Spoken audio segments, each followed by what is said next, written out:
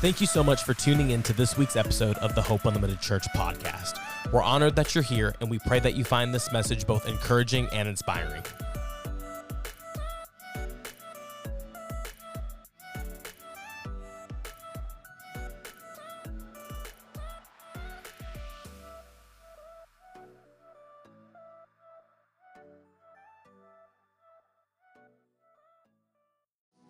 We want to look at two places. Go to Genesis 1, and then go to Colossians chapter 1. Genesis 1, and then Colossians chapter 1.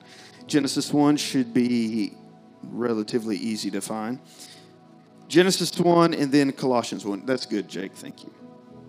Thank you. Genesis 1, and then Colossians chapter number 1. And I told Mark this morning, I said, we're going to preach on marriage. We're going to get these women submitting like they're supposed to, Jordan. You ready? You about to give me an offering?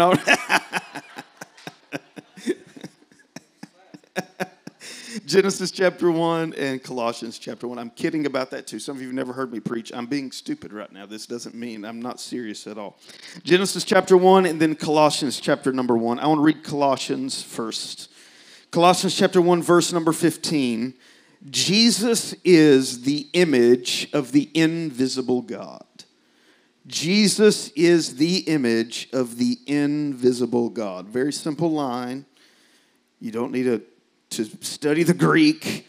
Jesus is the image, the person of Christ, the human being named Jesus, is the visible image of the invisible God.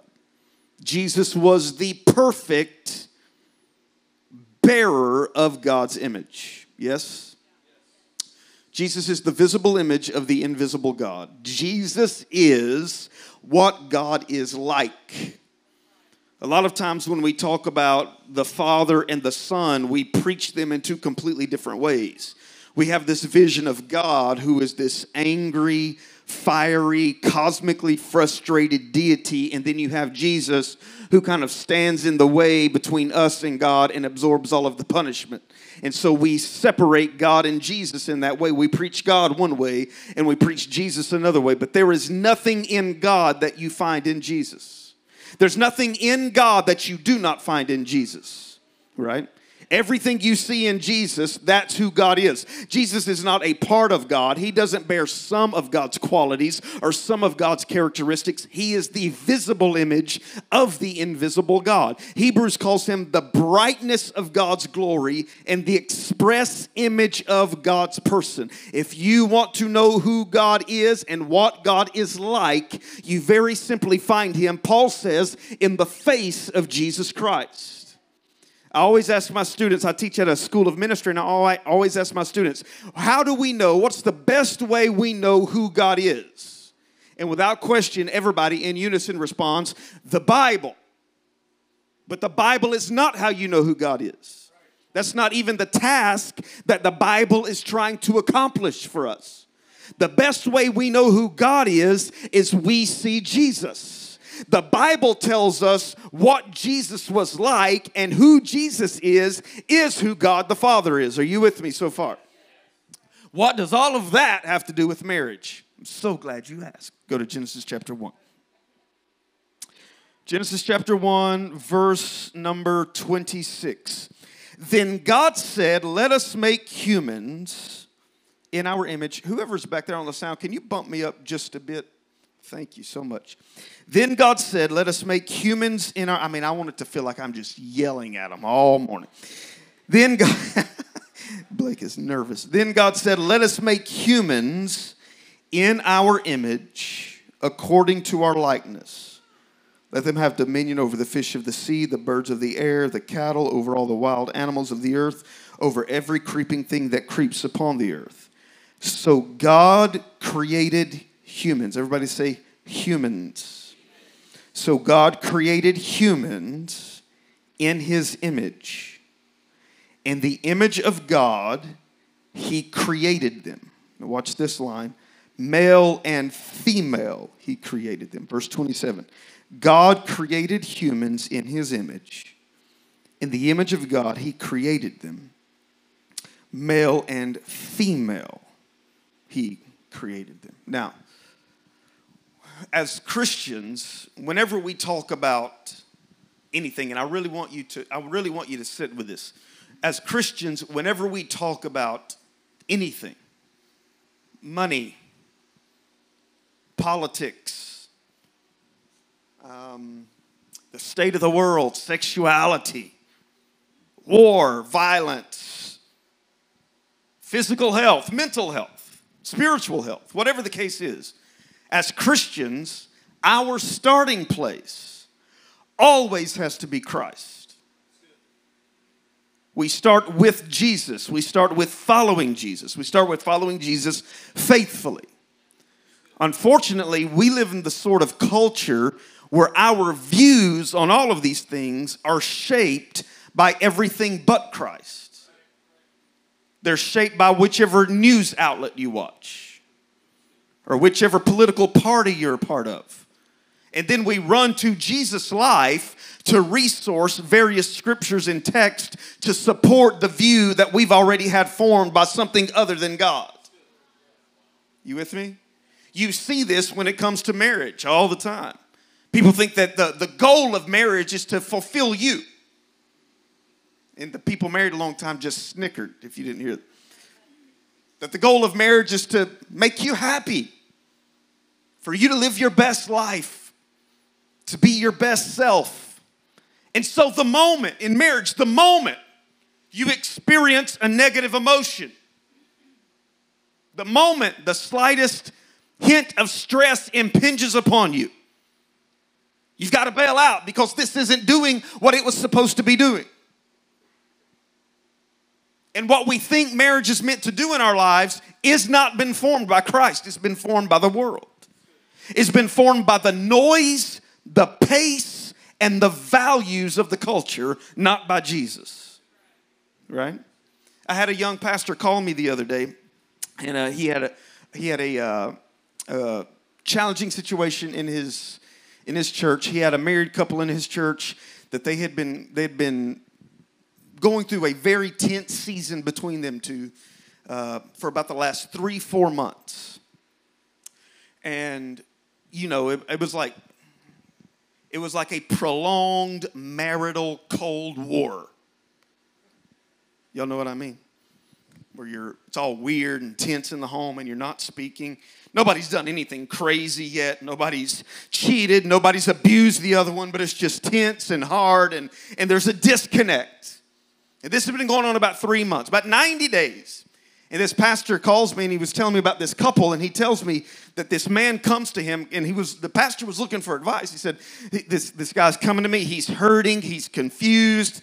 He's distraught. There's tension in his home. And he's finally come to me, Pastor Casey, and he said, I can't do it anymore. So what do I tell him? He's hurting. What do I tell him? He can't do it anymore. And I said, well, the first thing you tell him is, yeah, you can. You most certainly can. You are putting a pressure on marriage to do for you something it was never meant to do for you to begin with. And so you could marry Jesus, and it wouldn't fix that, because that's not what marriage does. I heard a great Christian say this the other day. He said, most of our Western theology is us explaining away to one another why Jesus' teaching doesn't really apply to us. Right? We have to start with Christ, not the noise, the pace, and the values of the world. Are you with me? Now, our first glimpse that we get of male-female relationships is in the text in Genesis when he says, in the image of God, he creates humans. Humans are called to bear the image of God. That's what it means to be human. I know Pastor Cole has talked about this at length. What it means to even be human is to be a bearer of God's image. That's what you were created to do. I don't know if you're called to run a business. I don't know if you're called to be in ministry. None of that stuff matters. What you're ultimately called to do is reflect the image of God into the world. That's what it means to be human. And the more you reflect God's image into the world, the more human you are. That's why sin is so damaging and so devastating. We tell each other all the time, I sin because I'm human. But sin is not human. Sin is dehumanizing. Sin unravels your humanity. Sin works against your humanity. What it means to be human is to reflect the glory of God into the world. And everything that works against that, which we call in the Christian world sin, that undoes our humanity. That distorts God's image in our life. You follow me? I promise you I'm going somewhere. I really need y'all to hang in here with me. You're like, well, if you say something worth hanging in here with, we'll... God creates humans in his image. In the image of God, he created them. Male and female, he creates them. Now, we jump over to Colossians, and the text says that Jesus is the visible image of God. In other words, not only is Jesus who God is, not only is Jesus the perfect image of God, Jesus is the perfect image of a human. He is the true human. He's not just a perfect man. He is the true human. He is the true image of what a human is meant to be, which is a perfect reflection of God. Are you following me? Now, Jesus is the image of God, but Jesus reflects God's image in a particular way. Colossians goes on to tell us precisely what this image looks like, concretely speaking. It's an abstract statement to say, you're supposed to bear the image of God. And we're like, yeah, what is that? But Colossians goes on to tell us that Jesus bears God's image in a particular, concrete, real way. He bears God's image in how he gives up his life for the world on the cross. So in order to be an image bearer of God, Jesus just doesn't reflect God's glory into the world, just abstractly speaking. He reflects who God is and how he lays down his life for others. And the very first encounter we have, if that's what it means to bear God's image, to give ourselves for others, the very first encounter we have in the scriptures about human beings bearing God's image, in the image of God, he created them, male and female, he created them. The very first encounter we have with our call to bear God's image is in the context of male and female relationships. Male and female, he created them in his image. Because most of us, the first place we learn to lay down our life for somebody else is in the context of marriage. Marriage is not meant to make you happy.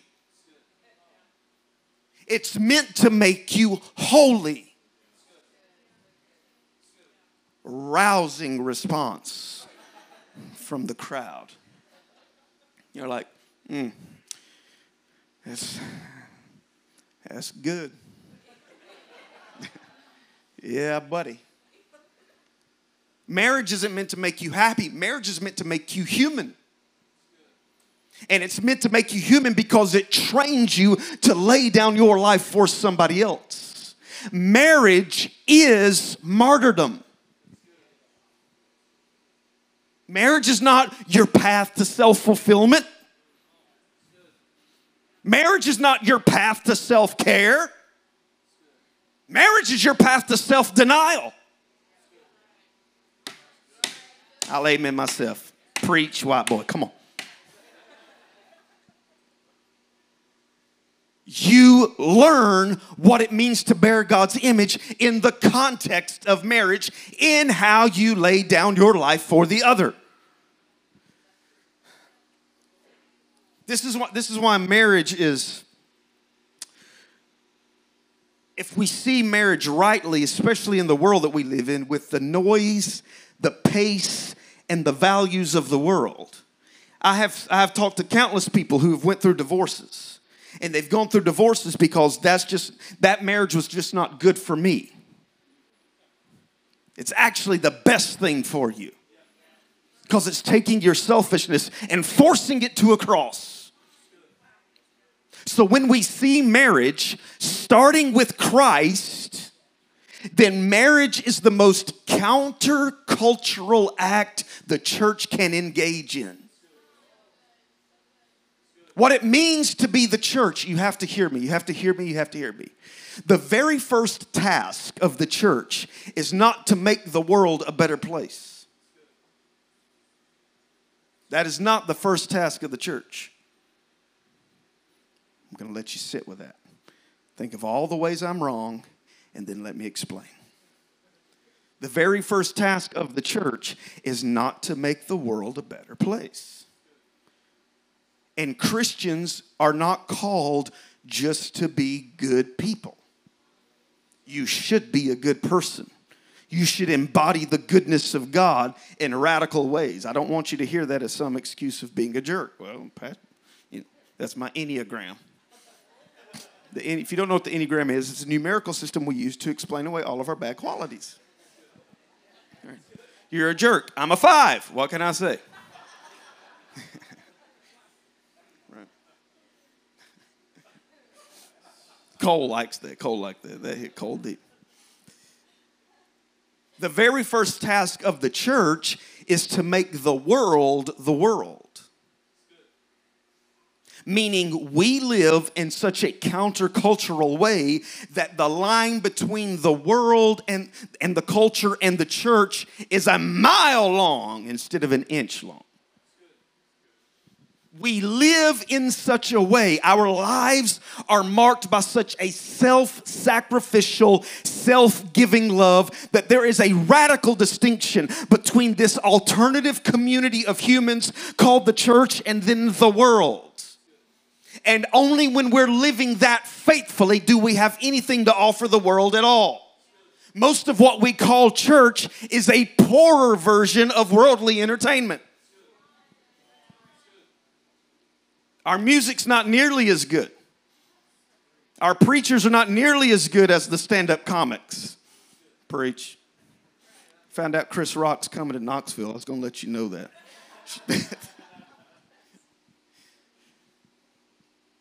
We live in such a radically different way that we present ourselves as an alternative community with an alternative way of life. Where we live, we're about an hour and a half from an Amish community, right? And everybody goes there. Everybody, when they talk about the Amish community, that seems like just a lovely, simple way to live until you go there. And there's like 8-year-old kids, pulling mules and plowing fields and hadn't bathed in 6 months. And you're like, thank God for conveniences. But when you see them, when you encounter them, it is a profoundly different way of life. There's a wide gap between their world and mine. But between our worlds is our flavor of Christians and the world, there's no distinction. Especially in our marriages. Because the very language we use to talk about marriage and divorce, we did not get from Scripture. We did not get from Jesus. We got it from the noise, the pace, and the values of the culture. It's not popular to say, if you're getting married, you have to die. This is how we talk about it in the church. Marriage is hard. No. Marriage is death.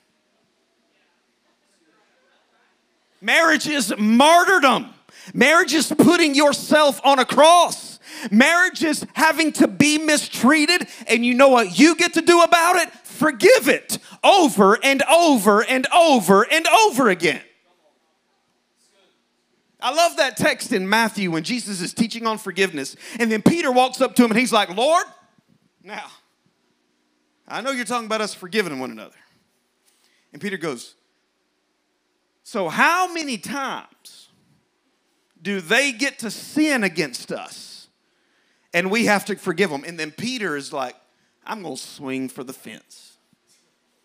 I'm going to make Jesus so proud. I mean, I'll even forgive him 7 times. And Jesus responds, no. How about 7 times 70? And some of us take that literally. We're like, all right, that's 490 times. They've sinned against me 484 times. 6 more strikes. And I fulfilled my Christian obligation. Because we don't know the difference. We don't know the difference between mistreatment and abuse. We think all mistreatment is abuse. And I don't want to diminish, I don't want to minimize. There are horrific, I'm a pastor, believe me, I've sat with countless couples going through horrific situations. Me and my wife have counseled dozens and dozens and dozens of couples. Dozens.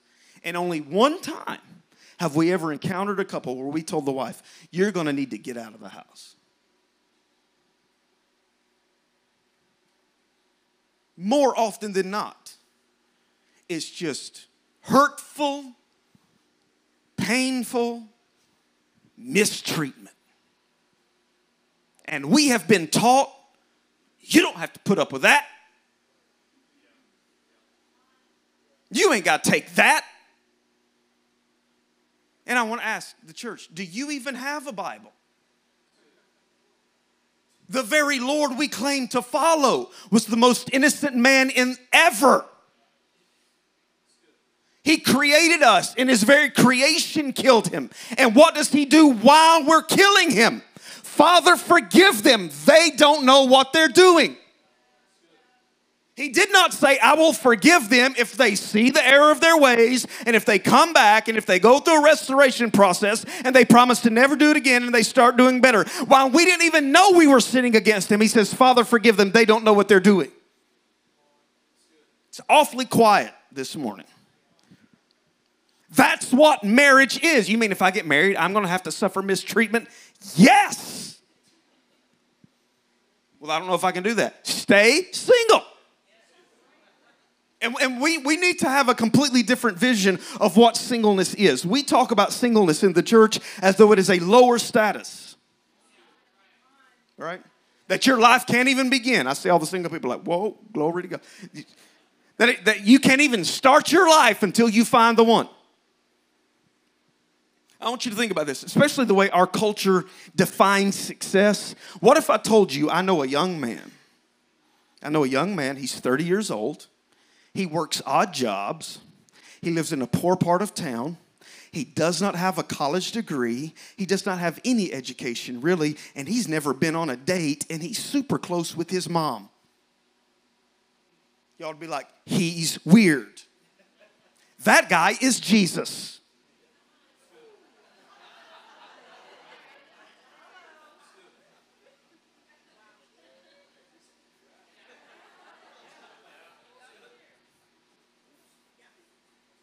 Never been on a date at 30. I don't know. Super close with his mom. His dad died. We never even hear about him. And he's just doing odd carpentry jobs. And he doesn't have much money. And he just walks everywhere he goes. And he has no plans for the future. He doesn't have 5-year goals, 10-year goals, and 20-year goals. And he prays a lot. He's like super spiritual. We would condemn that young man. That young man is the very man you say is your Lord. Now tell me we're not neck deep in worldliness when we talk about these things. We are neck deep in it. There's a line in Corinthians, Paul's writing, and he says, the Corinthian church, they're suing each other. There's conflict between church members, and they're to the point they're taking each other to court. And Paul writes to them a letter and says, what are you doing? You're taking each other to court. The unbelievers are having to sit as judges over your conflicts. And you know what Paul's answer is for them? Actually, I'm going to turn there. Grab your Bible, go to 2 Corinthians. If you don't know where that's at, it's after 1 Corinthians.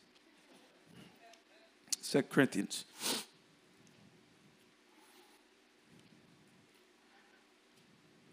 I'm sorry, 1 Corinthians chapter 6, not 2 Corinthians, 1 Corinthians. Chapter 6.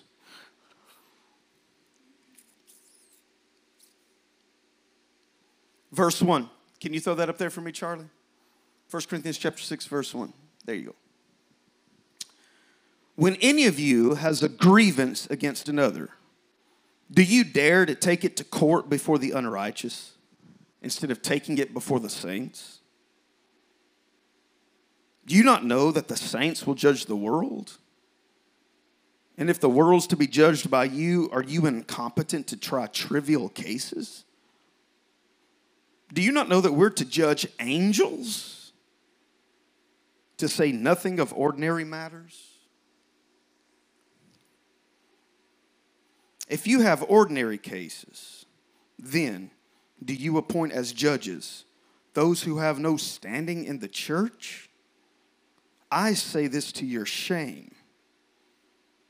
Can it be that there is not one single person in the whole city, in the church, wise enough to decide between brothers and sisters? Instead, brothers and sisters in the church go to court against one another, and this before the unbelievers. Are y'all with me? It gets worse. In fact, to have lawsuits at all with one another is already a defeat for you. Watch this line. Why not just be done wrong?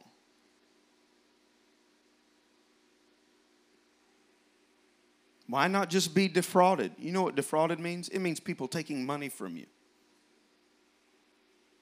But you yourselves wrong and defraud. And you're doing this to your own brothers and sisters. This is Paul's great pastoral wisdom for conflict in the church. And it also is great pastoral wisdom for conflict in marriage. Why not just be done wrong? I don't mean abused. I don't mean having an unfaithful spouse and pretending like it's not happening. But that is not 90% of the problems in marriages. Most marriages do not end because a bomb went off. Most marriages die by 1,000 little cuts. Why not just be done wrong? Because the culture told you you don't have to put up with that. But the Christian life tells you you're supposed to lay down your life and forgive even if they don't apologize. Even if they don't make it right. You're supposed to give before they even come around to make it right.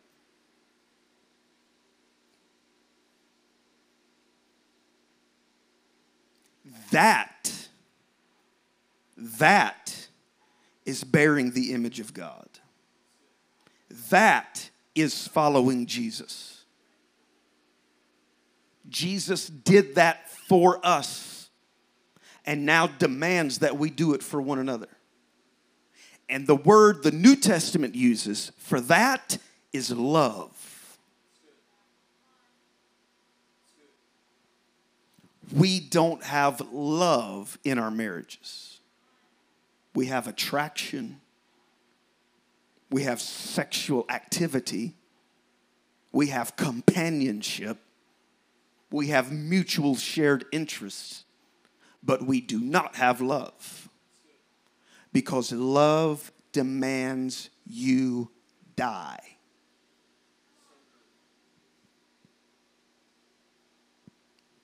And I know what you're thinking.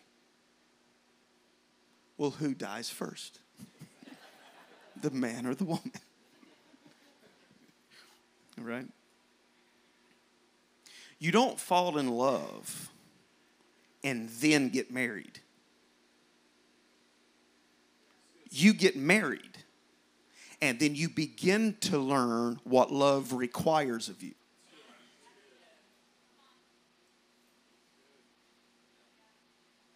You don't fall in love and then get married. You get married, and then you begin to learn what love requires of you. This is why the Christian church always performs marriages in the presence of witnesses. Because your marriage is about you keeping promises. And the community is there to witness that vow that you made, to hold you accountable to that vow. This isn't some legal ordinance that the United States of America sanctions. This is a sacrament in Christ's holy church. Are you with me? It's the irony of all of this is I don't know that I've ever attended a wedding where 1 Corinthians 13 was not read. And everybody reads it and it's like gives you these warm feelings. Something happens to our minds when we hear the same Bible verses over and over and over again. We stop feeling their force. We stop feeling the weight of what is being said. Right? For God so loved the world, he gives his only begotten Son. Yeah, got that. Yeah, I can do all things through Christ who strengthens me. Yeah, got that. Right? Even the Beatitudes. Blessed are the poor, for theirs is the kingdom of heaven. We totally miss the force behind those words. All right? Charlie, pull up 1 Corinthians 13 for me. I'm going to end with this. Closing number 1. We miss the force of this language. And we miss when Paul says this. 1 Corinthians 13 is a rebuke to the church. The very church that's suing one another. That's holding on to unforgiveness and bitterness. 1 Corinthians 13 is not a chapter for you to hang on in the kitchen because it reminds you that we're married and we're supposed to love one another. 1 Corinthians 13 is a rebuke to marriages. I know, I just ruined like your favorite Bible passage, right? You're never going to read it again the same way. Watch this. 1 Corinthians 13, verse 4. Love is patient. Love is patient.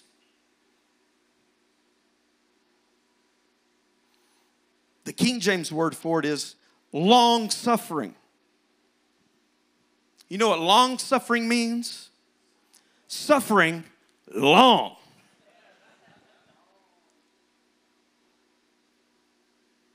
It means there is no end.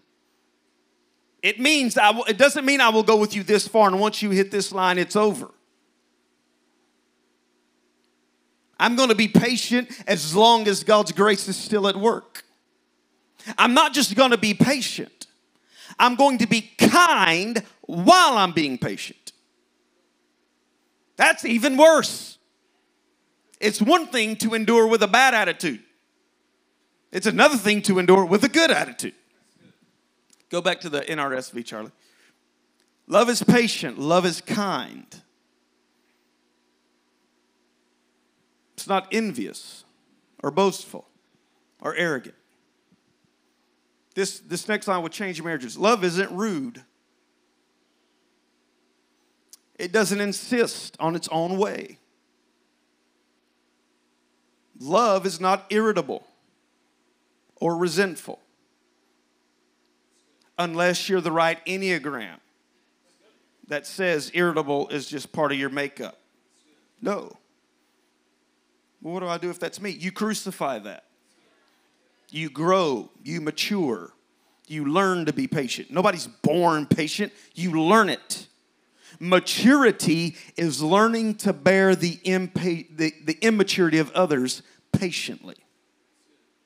Maturity is learning to bear the immaturity of others patiently. It does not insist on its own way. It's not irritable. Go back, Charlie. It's not irritable or resentful. It does not rejoice in wrongdoing, but rejoices in the truth. Now, this next line is very troubling. Verse 7. Love bears all things. It bears all things. I want you to sit with that. Whatever gets thrown at it, love bears up under it. And just when you think, I can't do this anymore, love requires you to. Love demands it of you. If Jesus is Lord of your life and mine, we must live by this. Again, I'm not talking about dangerous, destructive, abusive behavior. But we name every inconvenience, every ounce of stress as abuse. Well, he talked mean to me.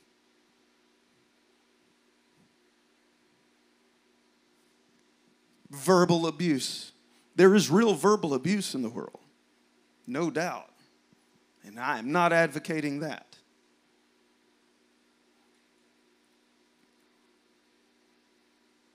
But most of what we're calling so hurtful and so painful, it's not because it's actually abusive. It's just because it steps on our pride. And it offends our ego. And it creates stress. And it stretches us. And it demands that we grow. And it demands that we do the most Christian thing of all, which is the hardest thing of all, forgive. Throw that back up there, verse 7. Love endures. Love bears all things. Love believes all things. Love endures all things. So, I came to encourage you in some twisted kind of way. That marriage is martyrdom. It's the bearing of a cross. It's the laying down of your life. You see people that have been married 70 years, it's not because they were lucky enough to find the right one. That's not true. That's a lie. They didn't find their soulmate. That's not what happened.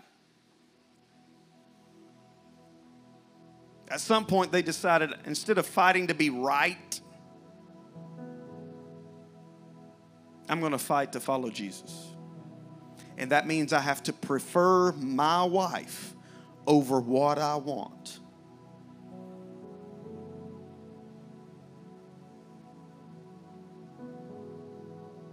That means I have to deny myself and take up a cross. That means I don't get to insist on things being my way. And I don't get to insist that we think the way I think and we do what I want to do. And that if you wrong me, you're going to pay a price till I know that you got what you did and you're never going to do it again.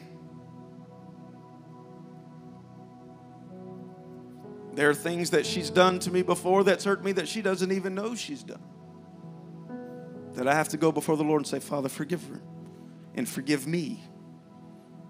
We don't know what we're doing. Right? Stand to your feet.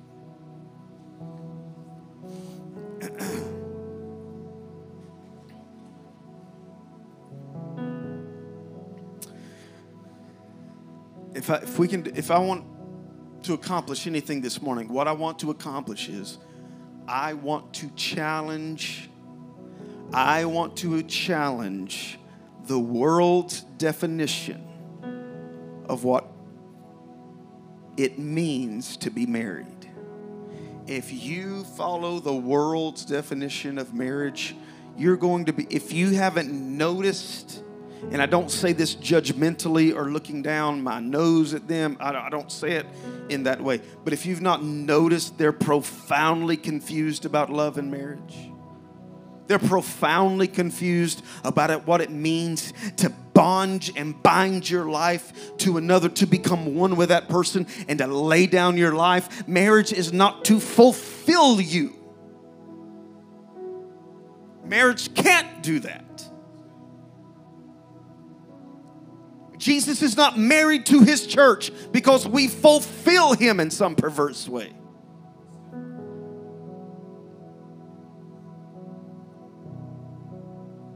Marriage makes you holy. It makes you human. It makes you more like Him. So if you're ever in a marriage and it's hard and you're like, I feel like I'm dying, well, go ahead and lay down. Amen. Let's pray. Lord, we thank you. I thank you for these people. I thank you for every married couple in this room. I thank you for every single person in this room. I thank you for every divorced person, every divorced and remarried person. Whatever stage, whatever area or season of life they find themselves in, Lord, I thank you for these, your people.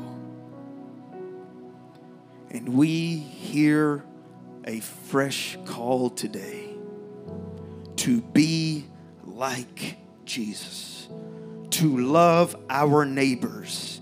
And our first neighbor is our spouse and our children.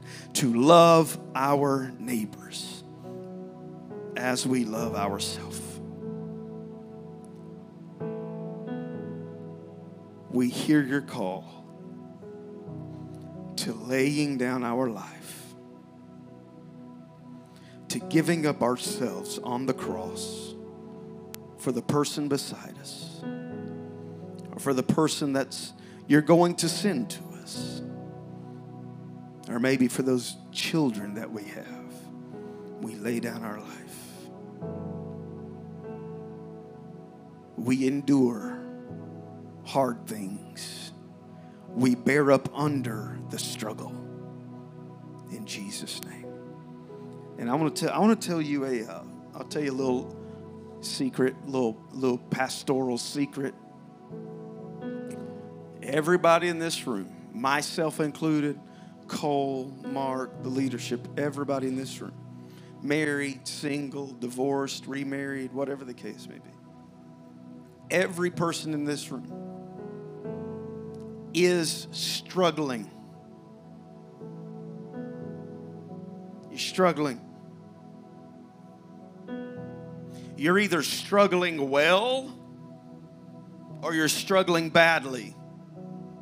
But it's still a struggle. And so let's be gracious to one another. Let's be open to one another. Let's be warm and inviting and non-judgmental and non-condemning. That's not what the church is. The church should be the safest place in the world to have a problem. The church should be the safest place in the world to have a problem. Everybody's struggling. They're either struggling well or they're struggling badly.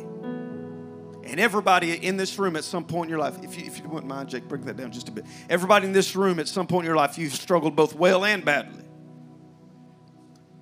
And so we open ourselves up as a community to the strugglers, which is every one of us, to those struggling well and to those struggling badly. Amen.